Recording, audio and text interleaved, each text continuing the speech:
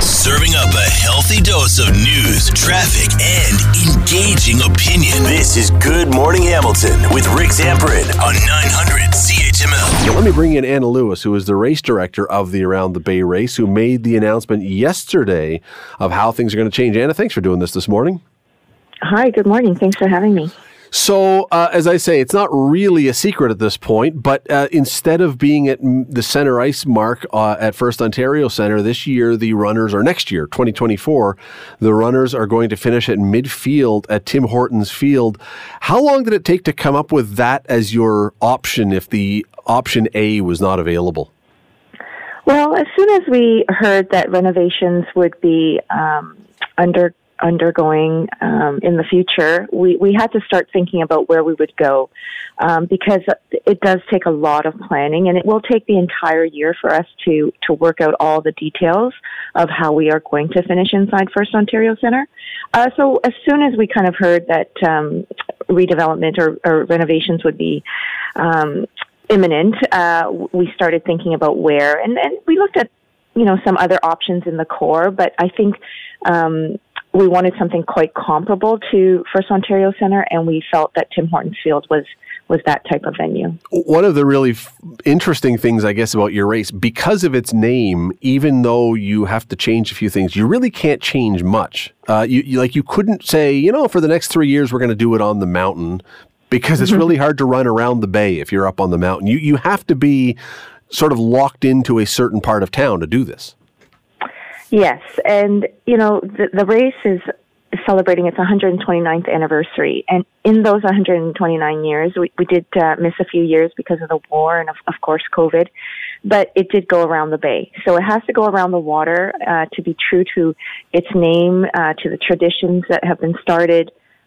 So we are kind of limited in terms of the route, but I think that's what keeps everyone coming back and what is part of that history and tradition. Now, when you talk about history and tradition, it looks like, and I know that you've said and you made very clear that we don't have the exact route yet. That's going to have to still be worked out. We know it's going to finish at Tim Hortons Field, but it sounds as though if with that now as part of the race, that this could be going back to the route that was there more recently, even until 2015 or 16, where it goes along Cannon as opposed to along Burlington.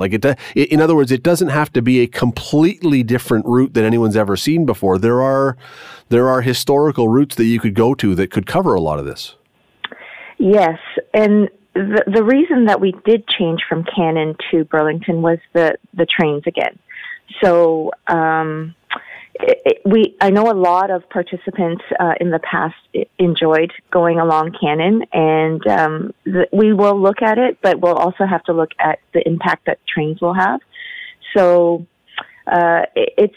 we have some base and we have some starting points, but we also have to consider all the different factors of why we change those routes. I mean, maybe it's a crazy question, but how many trains are coming along that route on a Sunday morning? I mean, is it enough that it would really potentially affect the race? So when it was on Cannon, I believe every year it was impacted by a race. Really? Okay. All right. But I think a lot of the times it was either later in the race so that it didn't impact as many participants, but there was an impact. There was a train that crossed at some point. See, if it was later in the race and I was the one running, because I'd be a straggler, I'd be loving the fact that I'd be forced to have a break for a few minutes while the train passed. As long as it's not right at the front affecting the leaders. The only thing is we don't have a train schedule. So perhaps that was by happenstance, but having that factor that is so unknown for someone who likes to organize and have every detail, in their books is difficult to plan around. Have you had any response? Now, I know that you just made the announcement yesterday. Has there been any response to the idea of Tim Hortons Field instead of First Ontario Centre?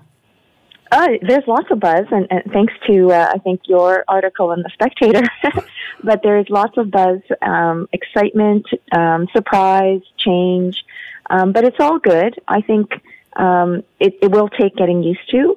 I think there's some interest on how we're going to do it because it's going to be all outdoors. But again, before 2006, the race did finish outside First Ontario Centre and it was outside. So, I mean, people have done it. They just don't remember. And it was really nice to be inside to finish for spectators and for participants.